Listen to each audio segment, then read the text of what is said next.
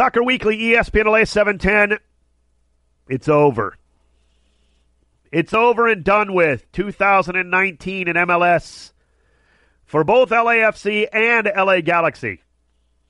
And we will take a look at both. Of course, one of those games, we haven't even talked since then. Remember, we had Soccer Weekly the day before the Galaxy and LAFC went to do it at the bank. LAFC fully deserved that victory. And then LAFC went and played Seattle Sounders a couple of nights ago, and it was the same game almost. Almost the same. Not in the style of play, but the way it went down as beating the Galaxy. That's what it looked like for LAFC with Seattle taking care of business. Sounders fully deserved the win. Now, was Javier Arriaga a bit of a punk? Yes.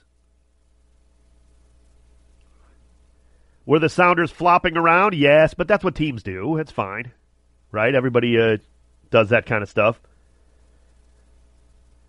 They fully deserved it because the Sounders figured out what the Galaxy could not do. And we talked about it. The Galaxy could not defend with 11. Zlatan won't do it. He can't do it. He's not able to do it, and he should not do it. But if you don't defend with 11, you don't beat LAFC.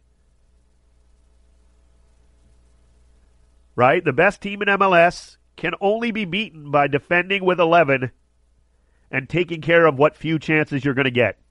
And Seattle Sounders did that to perfection. Nico Lodero, who had been non-existent against LAFC in the previous meetings, last year and this season. Nico Lodero looked awful, to be perfectly frank, in all of the previous meetings between these two teams. Awful. I think Nico Lodero is a fantastic player. He looked like garbage against LAFC until the playoffs and when it mattered on Tuesday night. And he was fantastic. LAFC had done the business against him in all the previous meetings. Those were regular season. And Raul Ruidiaz completed and scored on a couple of the chances that he got, right? Seattle had 5 shots on goal. They scored 3 goals. You can't allow that to happen. They actually held LAFC to just 4 shots on goal, which was dynamic 11-man defending. Don't get me wrong. It's why they fully deserved to win, because they took advantage of their chances. But we've seen this script before. Everybody thinks, oh, Brian Schmetzer, a genius manager. Well, he just watched what Marc Dos Santos in Vancouver did against them.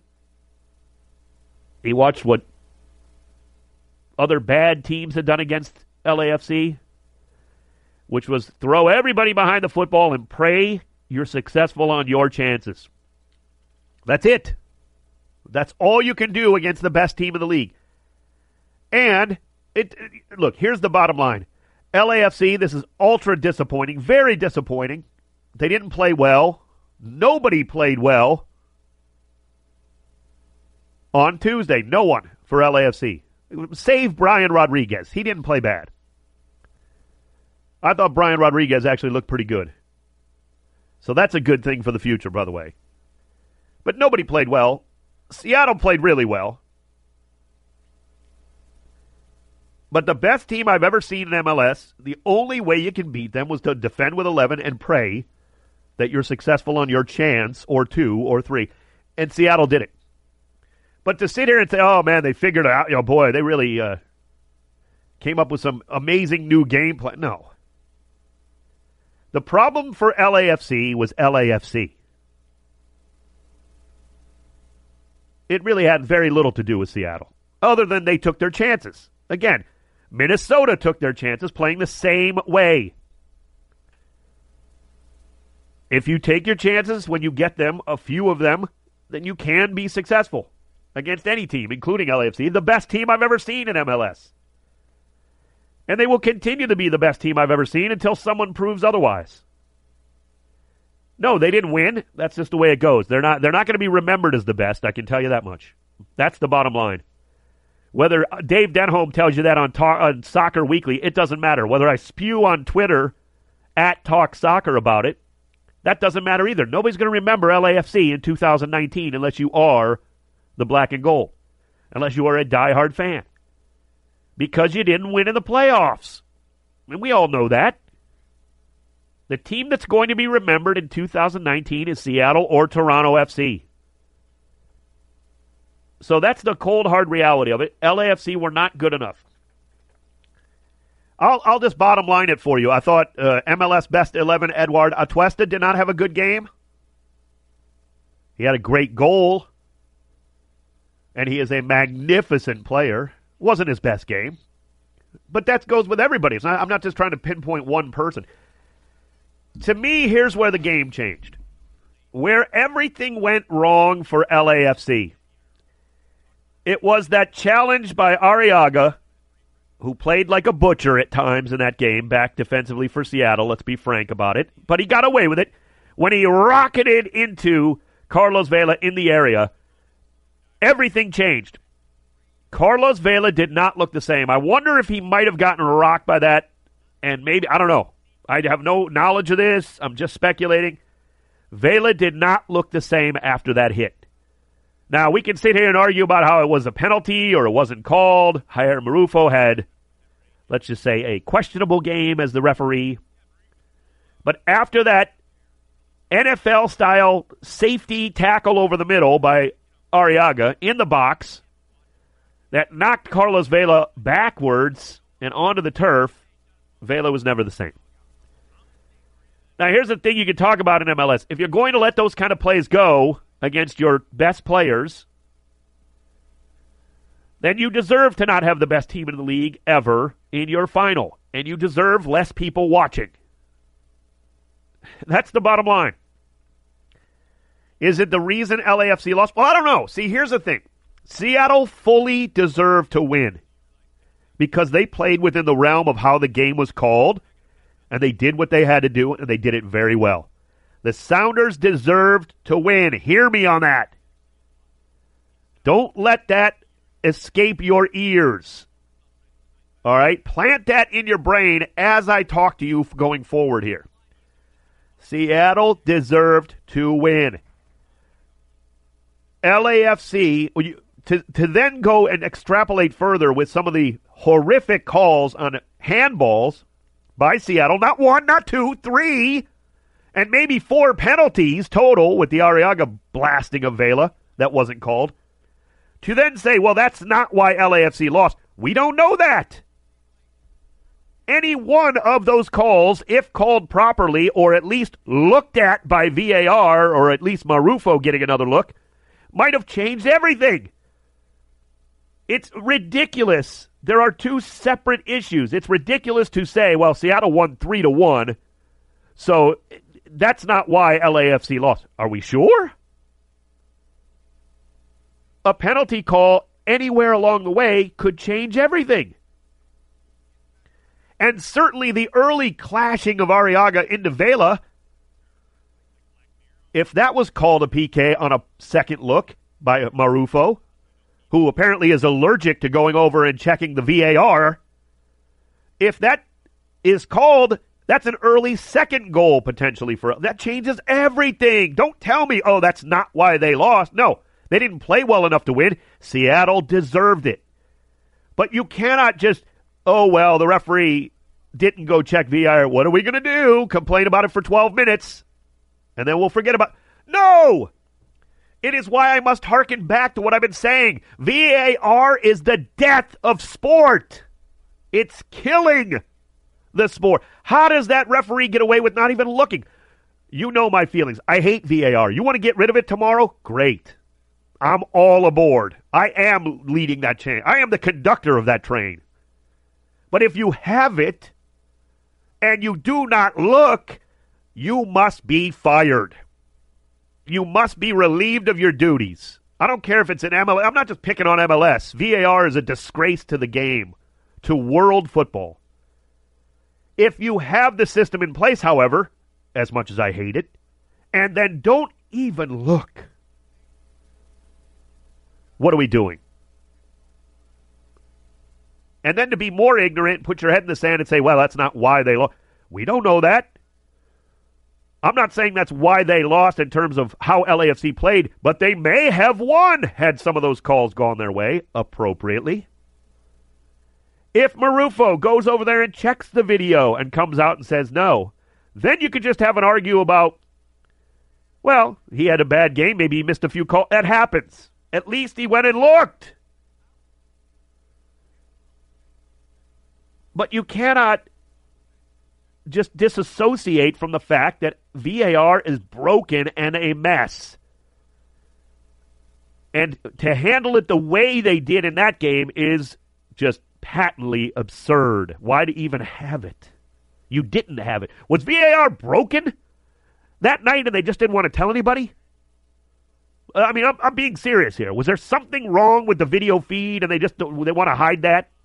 Did they tell Marufo before the match, look, we don't have VAR tonight? Or I mean, come on. Not why they lost. Well, wait a minute. It's not taking anything away from Seattle deserving to win. Once the calls are made, the Sounders played within the framework of the game and beat LAFC. It's two separate issues, but I have to address it. You can't just not address that. That's ridiculous. Hit me up on Twitter at TalkSoccer. Vince LaRosa, LAFC Vince from LAFC.com, going to come back. A couple of segments here we're going to do with Vince, just really breaking down this season deeper than just one game, because it was a magnificent ride for LAFC. LA Galaxy, well, we'll talk more about them as well. Soccer Weekly rolls on. I am Dave Denholm here on the home of world football in Southern California, ESPN LA 710. It is Soccer Weekly, ESPN LA 710. I am Dave Denholm. A tough one here on a special Thursday Halloween edition of Soccer Weekly. A tough one. LAFC season comes to an end a couple of days ago at the bank, losing to Seattle Sounders 3-1. And to break it down further is a man we love here and respect immensely on Soccer Weekly and at ESPN LA. It is the great Vince LaRosa joining us now for Black and Gold Breakdown. 1, 2, 3, breakdown! It's the Black and Gold Breakdown. Break it down like this right now. Vince LaRosa at LAFC Vince in studio. What a pleasure. I know, it's awesome. Awesome to be here, although under should have been better circumstances. But yeah, well, that's the sad part, Vince. We love talking to you. Now we're going to do a couple of segments with you because we got a lot to talk about. And unfortunately, it's not previewing MLS Cup, at least with the black and gold in it. We may talk a little bit about that. But Vince, let's get right to it. Let me start with the thing I was talking about right before the break. And the reason I bring this up real quickly, obviously, we're not going to focus on this, but I have to get to it right off the bat because I finished the last segment, Vince. Two things can be true at once. Seattle fully deserved to beat LAFC on Tuesday night at the bank. And VAR is a disgrace. And what in the world happened with the referee hire Marufo? Vince, I'm at a loss for words still. 3, 4 possible penalties. You don't even pretend to go look at a monitor for any call as if you think you are 100% right on all of those. Kim Ki-hee throws his arm backwards to knock a ball down, and you miss that and still don't take a look. What are we doing, Vince? I mean, Dave, this is why I love you, and this is also why we love this sport, is exactly what you said. There's so many ideas you have to hold in your head that seem contradictory, and simultaneously you have to believe that they're true. And I 100% agree with you. And I'm almost of the mind that I wrote this after the match. I don't even want to get into VAR so much because just the refereeing decisions in general, the way he wanted the climate of the game, it was pretty obvious from the onset. When Carlos Vela goes down just outside the box, and he's telling us shoulder to shoulder, and I used a hockey adage to kind of help someone out with it. I said, man, you could see his numbers. That's not shoulder to shoulder. He's shoving the guy's back. Yeah, exactly. Jair Marufo, and especially in light of when we see the penalty call now the following day. Oh, yeah, exactly. I mean, VAR is one thing, and I think the way we talk about VAR is it's difficult because there's so much. It's so clandestine. We don't know. It's like somebody in a little room. Zlatan makes his little comments after the Galaxy game. They do, obviously they look at it. I think that's one thing that we have to try to mention is VAR itself, the video assistant referee. You would assume is looking at these plays now, whether or not he is the one that can force the referee to move over, or does Jairo Marufo say, no, absolutely not, I don't need to? That's where we get into murky territory, because, I mean, obviously... Wait a minute, though, Vince. Then shame on the dude back in New York, because I would be saying, look, you look like an idiot, Jair. Go to the monitor. This was I mean, at some point, you got to tell the referee on the field, you must go look. Yeah, this absolutely. is ridiculous. And here's the thing. Vince brings up a great point. They are separate, the refereeing and VAR, because everybody in this league has gotten the shaft from VAR this year at some point or another. I'm convinced of that. So the Galaxy had a complaint about it a week before, and rightfully so if they wanted to complain about something. It may well have been offside. That's a little bit closer. That's a lot. I mean, we've all seen calls. Every team has a right to complain about VAR, in my estimation. So this is not just about LAFC versus Seattle. I'm sure Seattle's been screwed over at some point this season by VAR. It's a bigger principle. But you are discussing Marufo, and you can't separate it. You're right. It is part of the match. The arrogance, then, of a referee to not check a system that's supposed to be in there. You know me, I hate VAR. I wish it was gone, and I'd be fine just complaining about a ref for about 10 minutes and then moving on. But, Vince, this is the system we have. If you don't use it, what is the point? Right, and you know what? I will make one caveat about the separation, though. It's separate in the fact that there's two different men or women working the system, but it's not separate in the fact that these are usually other referees, right? Yeah. So they're all part of the fraternity. They're all part of pro. They don't want to show each other up. Exactly. I think that's where we run into the problems, and that's where, like you said, hey, you should be yelling at a guy, look, you absolutely have to take a look at this. The integrity of this match, the integrity of yourself is under review at this point, and it doesn't hurt you to come look at it. And I think maybe that's where we have to remove that stigma. Either we have to remove that stigma, or we have to force referees to go in there and use somebody that's outside of the pro union and that's a basically great point. do that. I also think, you know what, Vince, they grade referees on a lot of stuff. I hope they grade them on their use or lack thereof of VAR now. You know how they grade referees? Right. We always see the pro guy there grading the refs during games. Sometimes they're more hidden. Sometimes they're a little more open about it. They better be grading how they're working with VAR, because you get the sense at times that maybe referees don't want to go to the monitor to look bad or to feel like they might have missed a call. Well, then FIFA needs to step in and say, you know what? You're not going to referee the FIFA World Cup or the Under-17 World Cup because you don't know how to handle VAR. Yeah, absolutely. I mean, the referees are there as arbiters, and you know, the one thing that drives me crazy is that the talk of, well, we want the players to settle the game. The players' actions settle the game. Referees don't preemptively. It's not like they look and say, hey, it looks like you're coming in pretty hot. You're probably going to foul that guy. We're going to go penalty. No, the penalty still happens. The foul still happens. So that just drives me nuts when people say, well, I don't want to see cards in my semifinals. I don't want to see cards in my finals. No, I do, because you know what cards do? They, especially yellow cards, force you to then defend differently. And not only that, you know what yellow cards do? They show out in the long run who the better team is. Right. Because it forces, like you said, Gustav Svensson to stop being a butcher, or Javier Arriaga to stop playing out of control right from the get-go. It forces those guys who are not as good as LAFC or whoever their opponents are. It forces the weaker player to either get better or get beat. And that is part of the game. You're 100% right. You have to make those calls. This is not hockey, where we're going to let things go. Speaking of another Arriaga butchery, Vince, let's get to the actual game. Yeah. Because I do think it matters. Carlos Vela did not look good for most of the game, and it happened right after Arriaga clashed with him in the penalty box and knocked him flat out silly. I thought Carlos Vela never recovered from that, Vince. That's my theory. Mm-hmm. I could be wrong. He just didn't quite look the same after that hit. I mean, maybe not physically, but I think psychologically it plays a part in your game, right? So you're Carlos Vela and you're playing in the number 9 position. You've got two larger center backs on you, and you've already realized that, okay, in two different opportunities, I've not been protected by the referee. So what do I have to do now? Well, after that, he didn't really spend much time trying to get directly in contact with those center backs. He wasn't going to, stretch the play. And that's why I think a lot of the reason why you see Adama Diomande come in as early as he does, because Bob says, okay, well, I need a guy in there that's going to bang bodies with these guys, that's going to try to stretch the defense. I need to get Carlos free so he can get into moving spaces. Because the way that the match was setting up, and then, again, the way it was refereed, Carlos is a smart player. He understands, hey, I'm not going to get mine here. I'm going to have to go look for it elsewhere.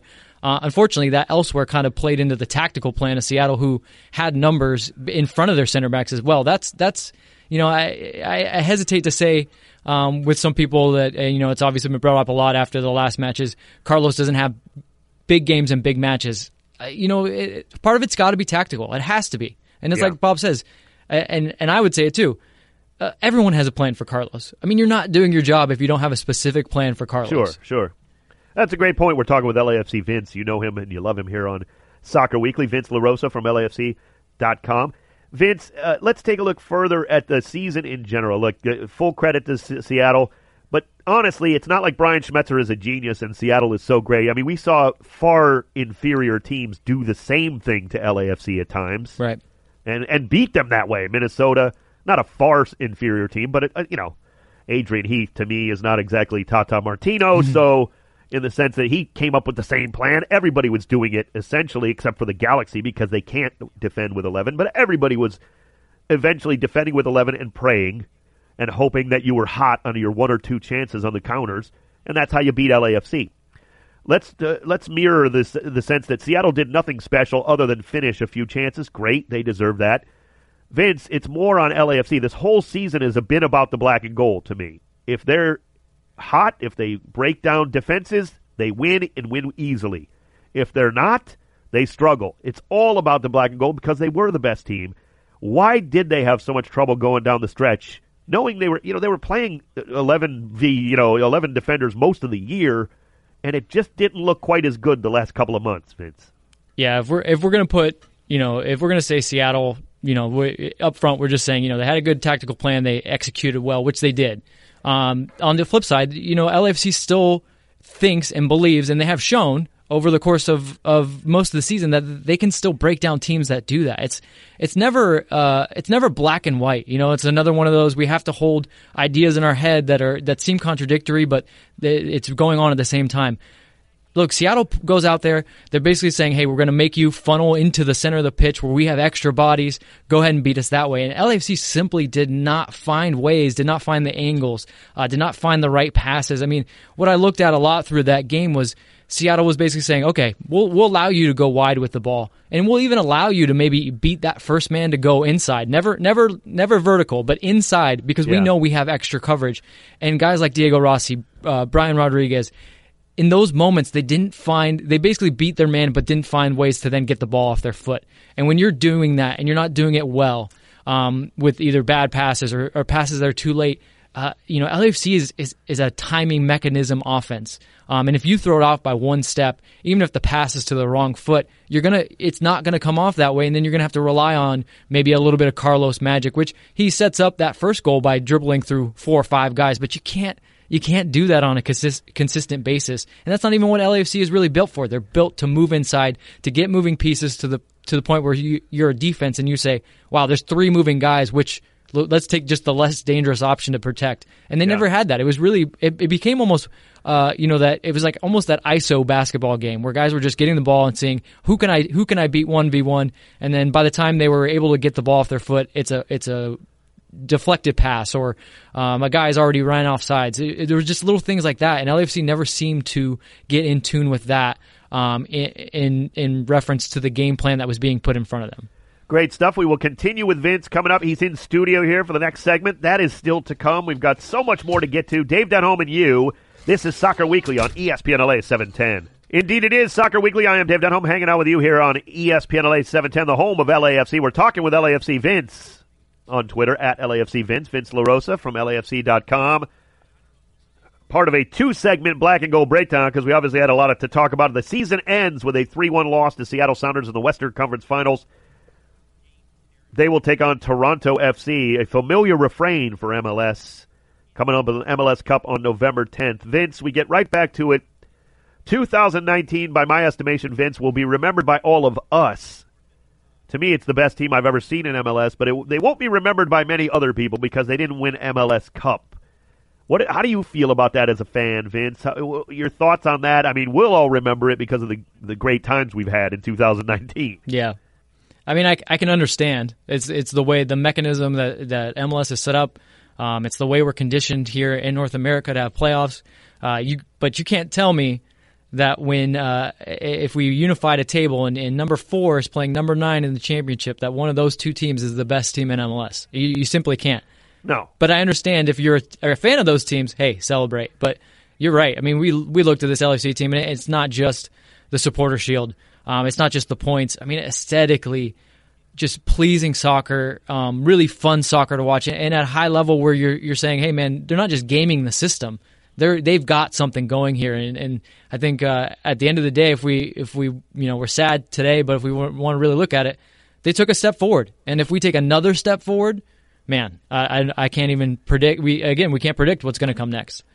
No, and it's a good segue to what is coming next, which is the expansion draft. Of course, LAFC fully understands the ramifications of that, happening just a couple of years ago for the Black and Gold.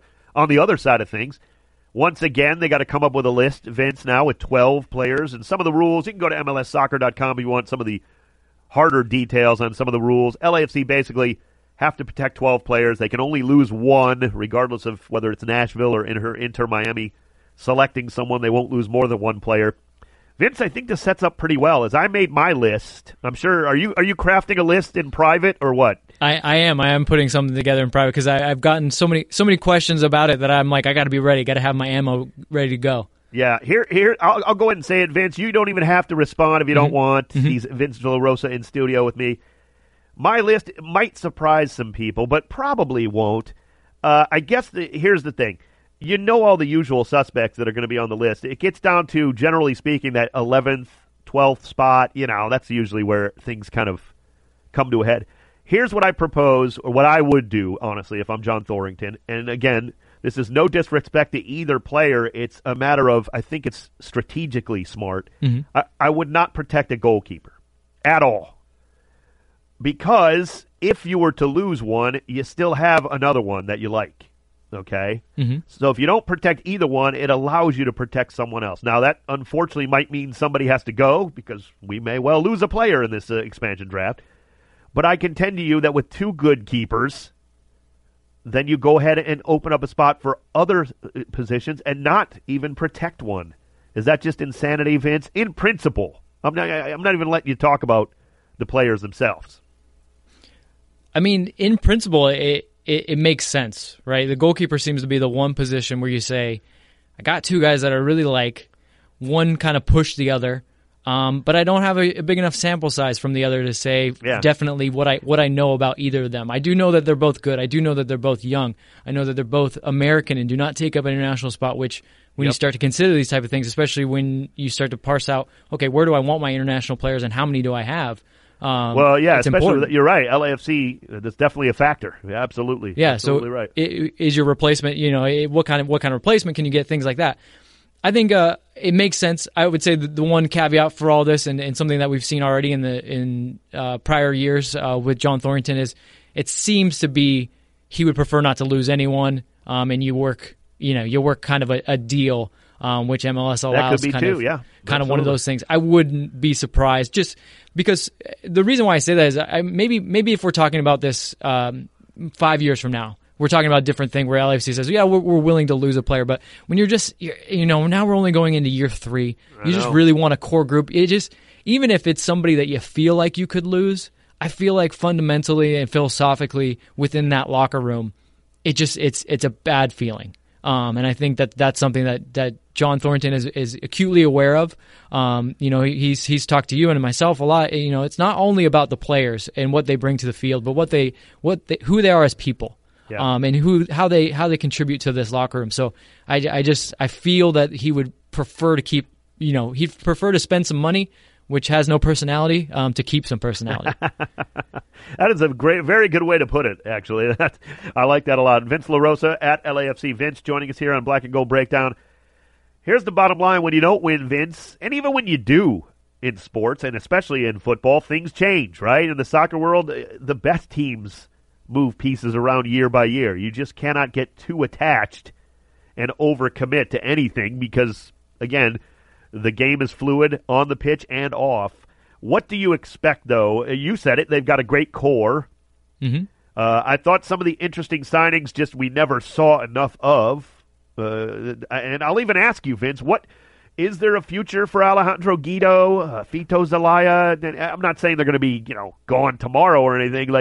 I thought those were excellent signings that just, as it happens, they didn't quite work out. Yeah, those are tough conversations. And those are two areas where I would say, maybe if we're talking just in a more general sense, that the team's very much going to have to look at. Yeah. I mean, when you only have one true number 9, and I think, look, Carlos Vela is going to play probably more in that position going forward.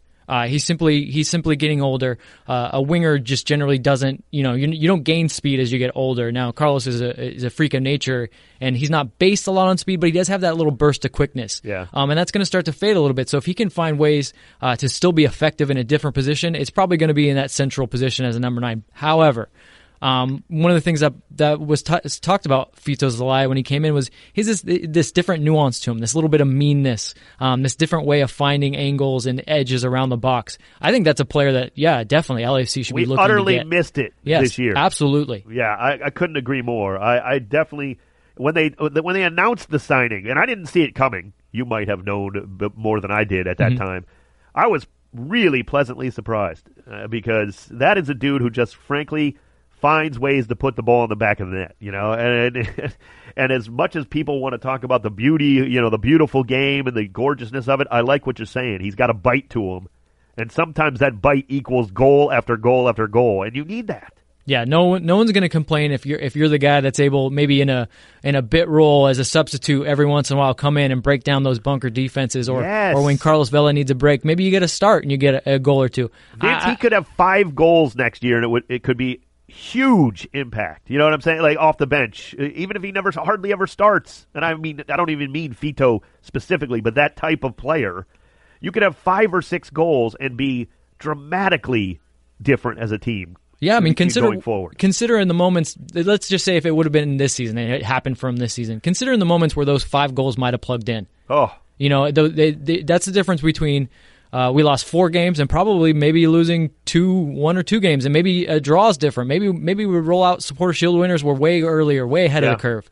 Could be closer to 80 points. Yeah, so quite frankly, those tiny little margins are important, and that's something that, like I just said, LAFC is going to be focused on that. They know they have a core, but they're saying, hey, we left some meat on the bone in certain margins. Where can we get better?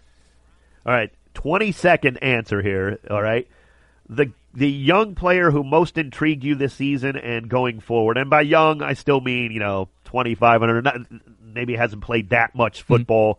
Who's the one guy? Obviously, there's plenty of candidates on this team. Yeah. That you really thought took the biggest step forward, and you're super excited for 2020.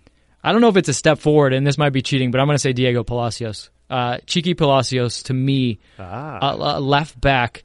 When I look at now, I feel like LAFC has already created the disruption. They've got wide forwards like Diego Rossi and Brian Rodriguez. That's a different aspect that MLS didn't really have before. Yeah. What's the next way that you can really maximize your potential? Man, if you have a left back that can attack, but not only that, but read situations to where you're holding in the ball and you're penning teams in, and this is all the qualities that Diego Palacios brings. Look, you might be looking at an even better season than you had before because he's very good on the ball. He's very smart. He has that little extra bit, and I think he's a guy that a lot of people are going to wonder, man, it seems like we have a DP left back. He's going to look like a steal. Of the great Vince LaRosa, LAFC. Vince, enjoy the offseason. It came too quickly for us, Vince. I know that, but thanks for stopping by in the studio. Appreciate it, man. Always a pleasure, Dave. Vince LaRosa, Black and Gold Breakdown here on Soccer Weekly. We continue on. More to look at with LAFC and the Galaxy and the MLS Cup matchup. I'll get an early preview on that, although we got time to talk about that one here. Soccer Weekly, ESPN LA 710. It is Soccer Weekly. I am Dave Denholm, and you are listening to the home of world football here in Southern California, the home of MLS in Southern California, at least LAFC. The Black and Gold play right here on ESPN LA. We're the home of MLS talk, certainly, in Southern California. And I do want to get to a little bit more of the Galaxy and LAFC, also MLS Cup coming up November 10th. We can just discuss that a little bit further next week. We'll get to even further into the breakdown of Seattle and Toronto FC. I'll give you my initial thoughts here. But here's something that I wanted to say about the Galaxy going forward that people in this town don't want to hear. And when I say people, I mean soccer fans of both the Galaxy and LAFC. There is a lot to look forward to for both these clubs in the near future. Now, there was a lot of trouble for LA Galaxy's defense this season, no doubt. It was a mess at times. And we saw it in their final loss to LAFC. They just could not stop the black and gold from scoring. They had no trouble scoring goals themselves, though. And in MLS, you can figure out defense. It is hard if you don't know how to find goal scoring and if you're not spending the money appropriately on offense. Now, everybody will say, well, if Zlatan leaves, yeah, but you know what? I know LAFC hates LA Galaxy and vice versa with sports hate of 1,000 suns, but if you look back at the Galaxy's history, when have they had trouble finding the right players to score eventually? They've had some bad seasons, but it's not like LA Galaxy is unwilling to go spend. So even if Zlatan leaves, in fact, they'll have a lot of money to spend, theoretically, in that designated player spot. There's a lot of weapons on that team. And more importantly, even if, the Christian Pavone on loan, Zlatan leaves, blah, blah, blah, they have the foundation with Dennis Teclusa and Guillermo Barros-Schelotto that they will be successful. They will. Now, LAFC fans might not want to hear that, but that's just the way it is. They're going to be successful, and probably in 2020, if they can straighten out their defensive woes. The previous regime spent way too much money on bad defense. You cannot do that in MLS. It's one of my 10 rules of building a franchise. Yes, I've written them out. You cannot overspend poorly anywhere in the field in MLS, but especially defensively. If you're going to spend 7 figures on Jurgen Shelvik, he better be Paolo Maldini. And he wasn't. And isn't. You know what I'm saying. Certainly, I'm not saying you go on the super cheap defensively if you're the Galaxy. You've got to rebuild it. But don't overreact to it and stop spending poorly defensively. They'll be fine. Offense moves the needle, and offense wins.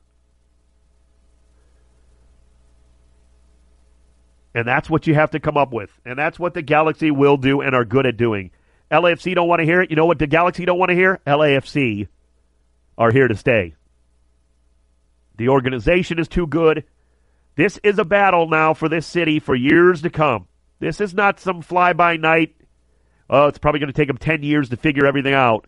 LAFC got it right from day one so far. Now you got to keep doing it in professional sports, and they know that.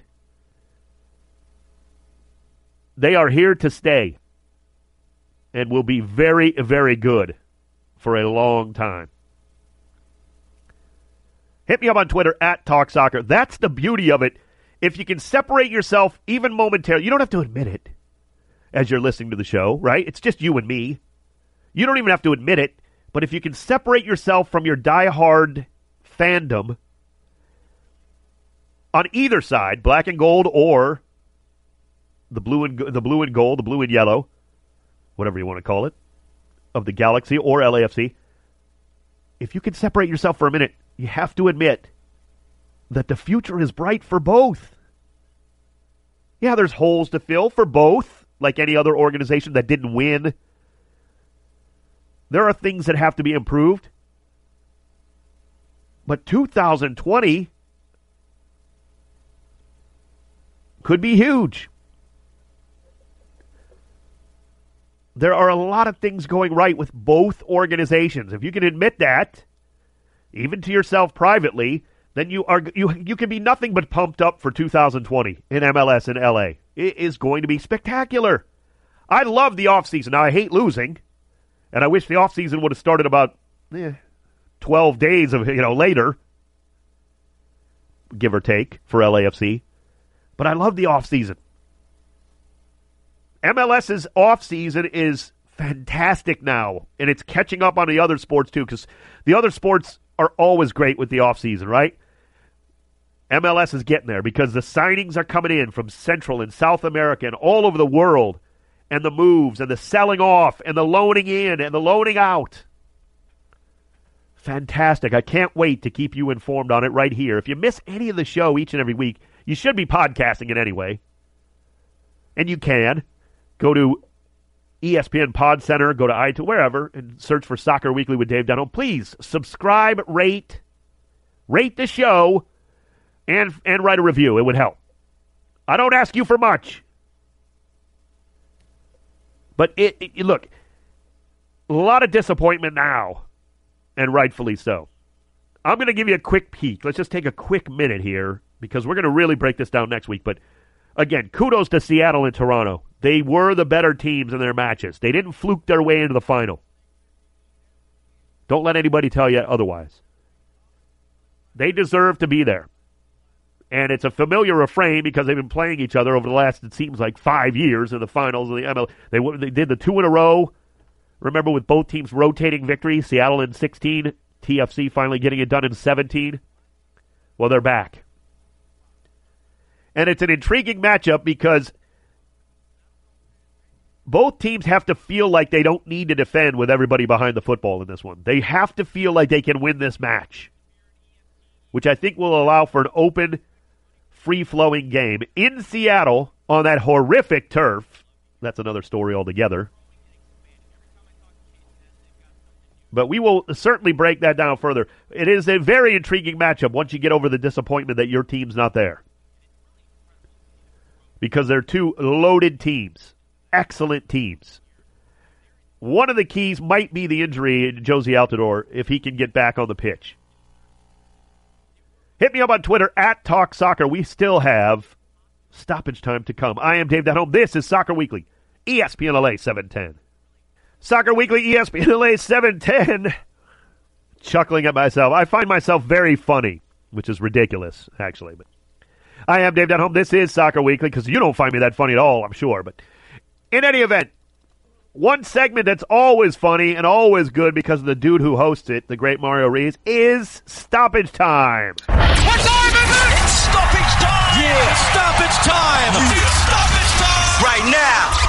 And we do welcome the host of Stoppage Time and the producer of LAFC and Soccer Weekly here on ESPN LA. He is the great Mario Reis. Mario, nice to talk to you, buddy. Good to talk to you, my man. Yeah, looking forward to this offseason, seeing what's going on for the black and gold. Dude, I'm already excited about CONCACAF Champions League, and I'm over the loss already after about 48 hours. I'm not over it. I'm not over it like for the long picture, but I'm already thinking, let's say, about 2020. So. Yeah, me too.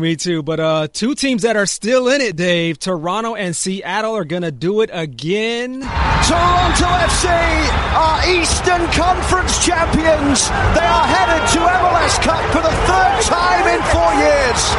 A familiar foe awaits for Greg Vanney's team, this time on enemy territory. Tonight, Toronto FC wins in Atlanta as the defending champions fall. That sound courtesy of TSN, of course. Now, these two teams are back at it in the MLS Cup final for the third time out of the last 4 times. Yeah. Face-to-face again. That says a lot for these two franchises here, these two clubs. Sure. What do you think LAFC can learn from each one of these clubs? I got to be honest with you, and I want to be honest with the listening audience. Mario told me he was going to ask me this question, and at first I didn't think I liked this question for Stoppage Time. We don't always know exactly where we're going on this segment, and then I realized this is a great question, Mario, because I came up with the answer that I think is honest and true. I really do. I try to be honest with you, the listener. What can we learn as LAFC from Toronto and Seattle by the way they've conducted their business? And the answer is nothing. We can take nothing from those two franchises. And that seems harsh. But it's just that these are different franchises. It is no disrespect to Seattle or Toronto. They're doing things right. And in a grander scale, I guess if you want to go very generically, you can learn that you got to keep doing things right, which LAFC already knows. You know what I'm saying? They already are doing it right. They're already better than these two teams and these two franchises. Now, they didn't win, so you can't really say that if you're not me, basically. Anybody else would disagree with me. But they're already doing things right. So the true answer is they can't learn anything from those two right now. But that doesn't take away anything from what Toronto and Seattle have done. They're the best in terms of getting to the postseason and winning games that they have to win in the postseason. And they deserve it. But it's an interesting question, actually. I mean, the playoffs is just a wild west. It's a crapshoot. It's the Dodgers in baseball. I mean, they're the best team. The Dodgers and Houston are the best two teams in baseball. They didn't win. right? So the New England Patriots were the best football team I've ever seen a few years back. They lost to the wild card New York Giants in the postseason. It happens. That's the beauty of playoffs. I love playoffs. I'm not going to just besmirch them. And I will never besmirch the great Mario Rees in Stoppage Time. Awesome, Mario. Great stuff as always. Thank you, Dave. Don't forget, podcast the show at the Pod Center or at iTunes. I am Dave Denholm. This is Soccer Weekly on ESPN LA 710.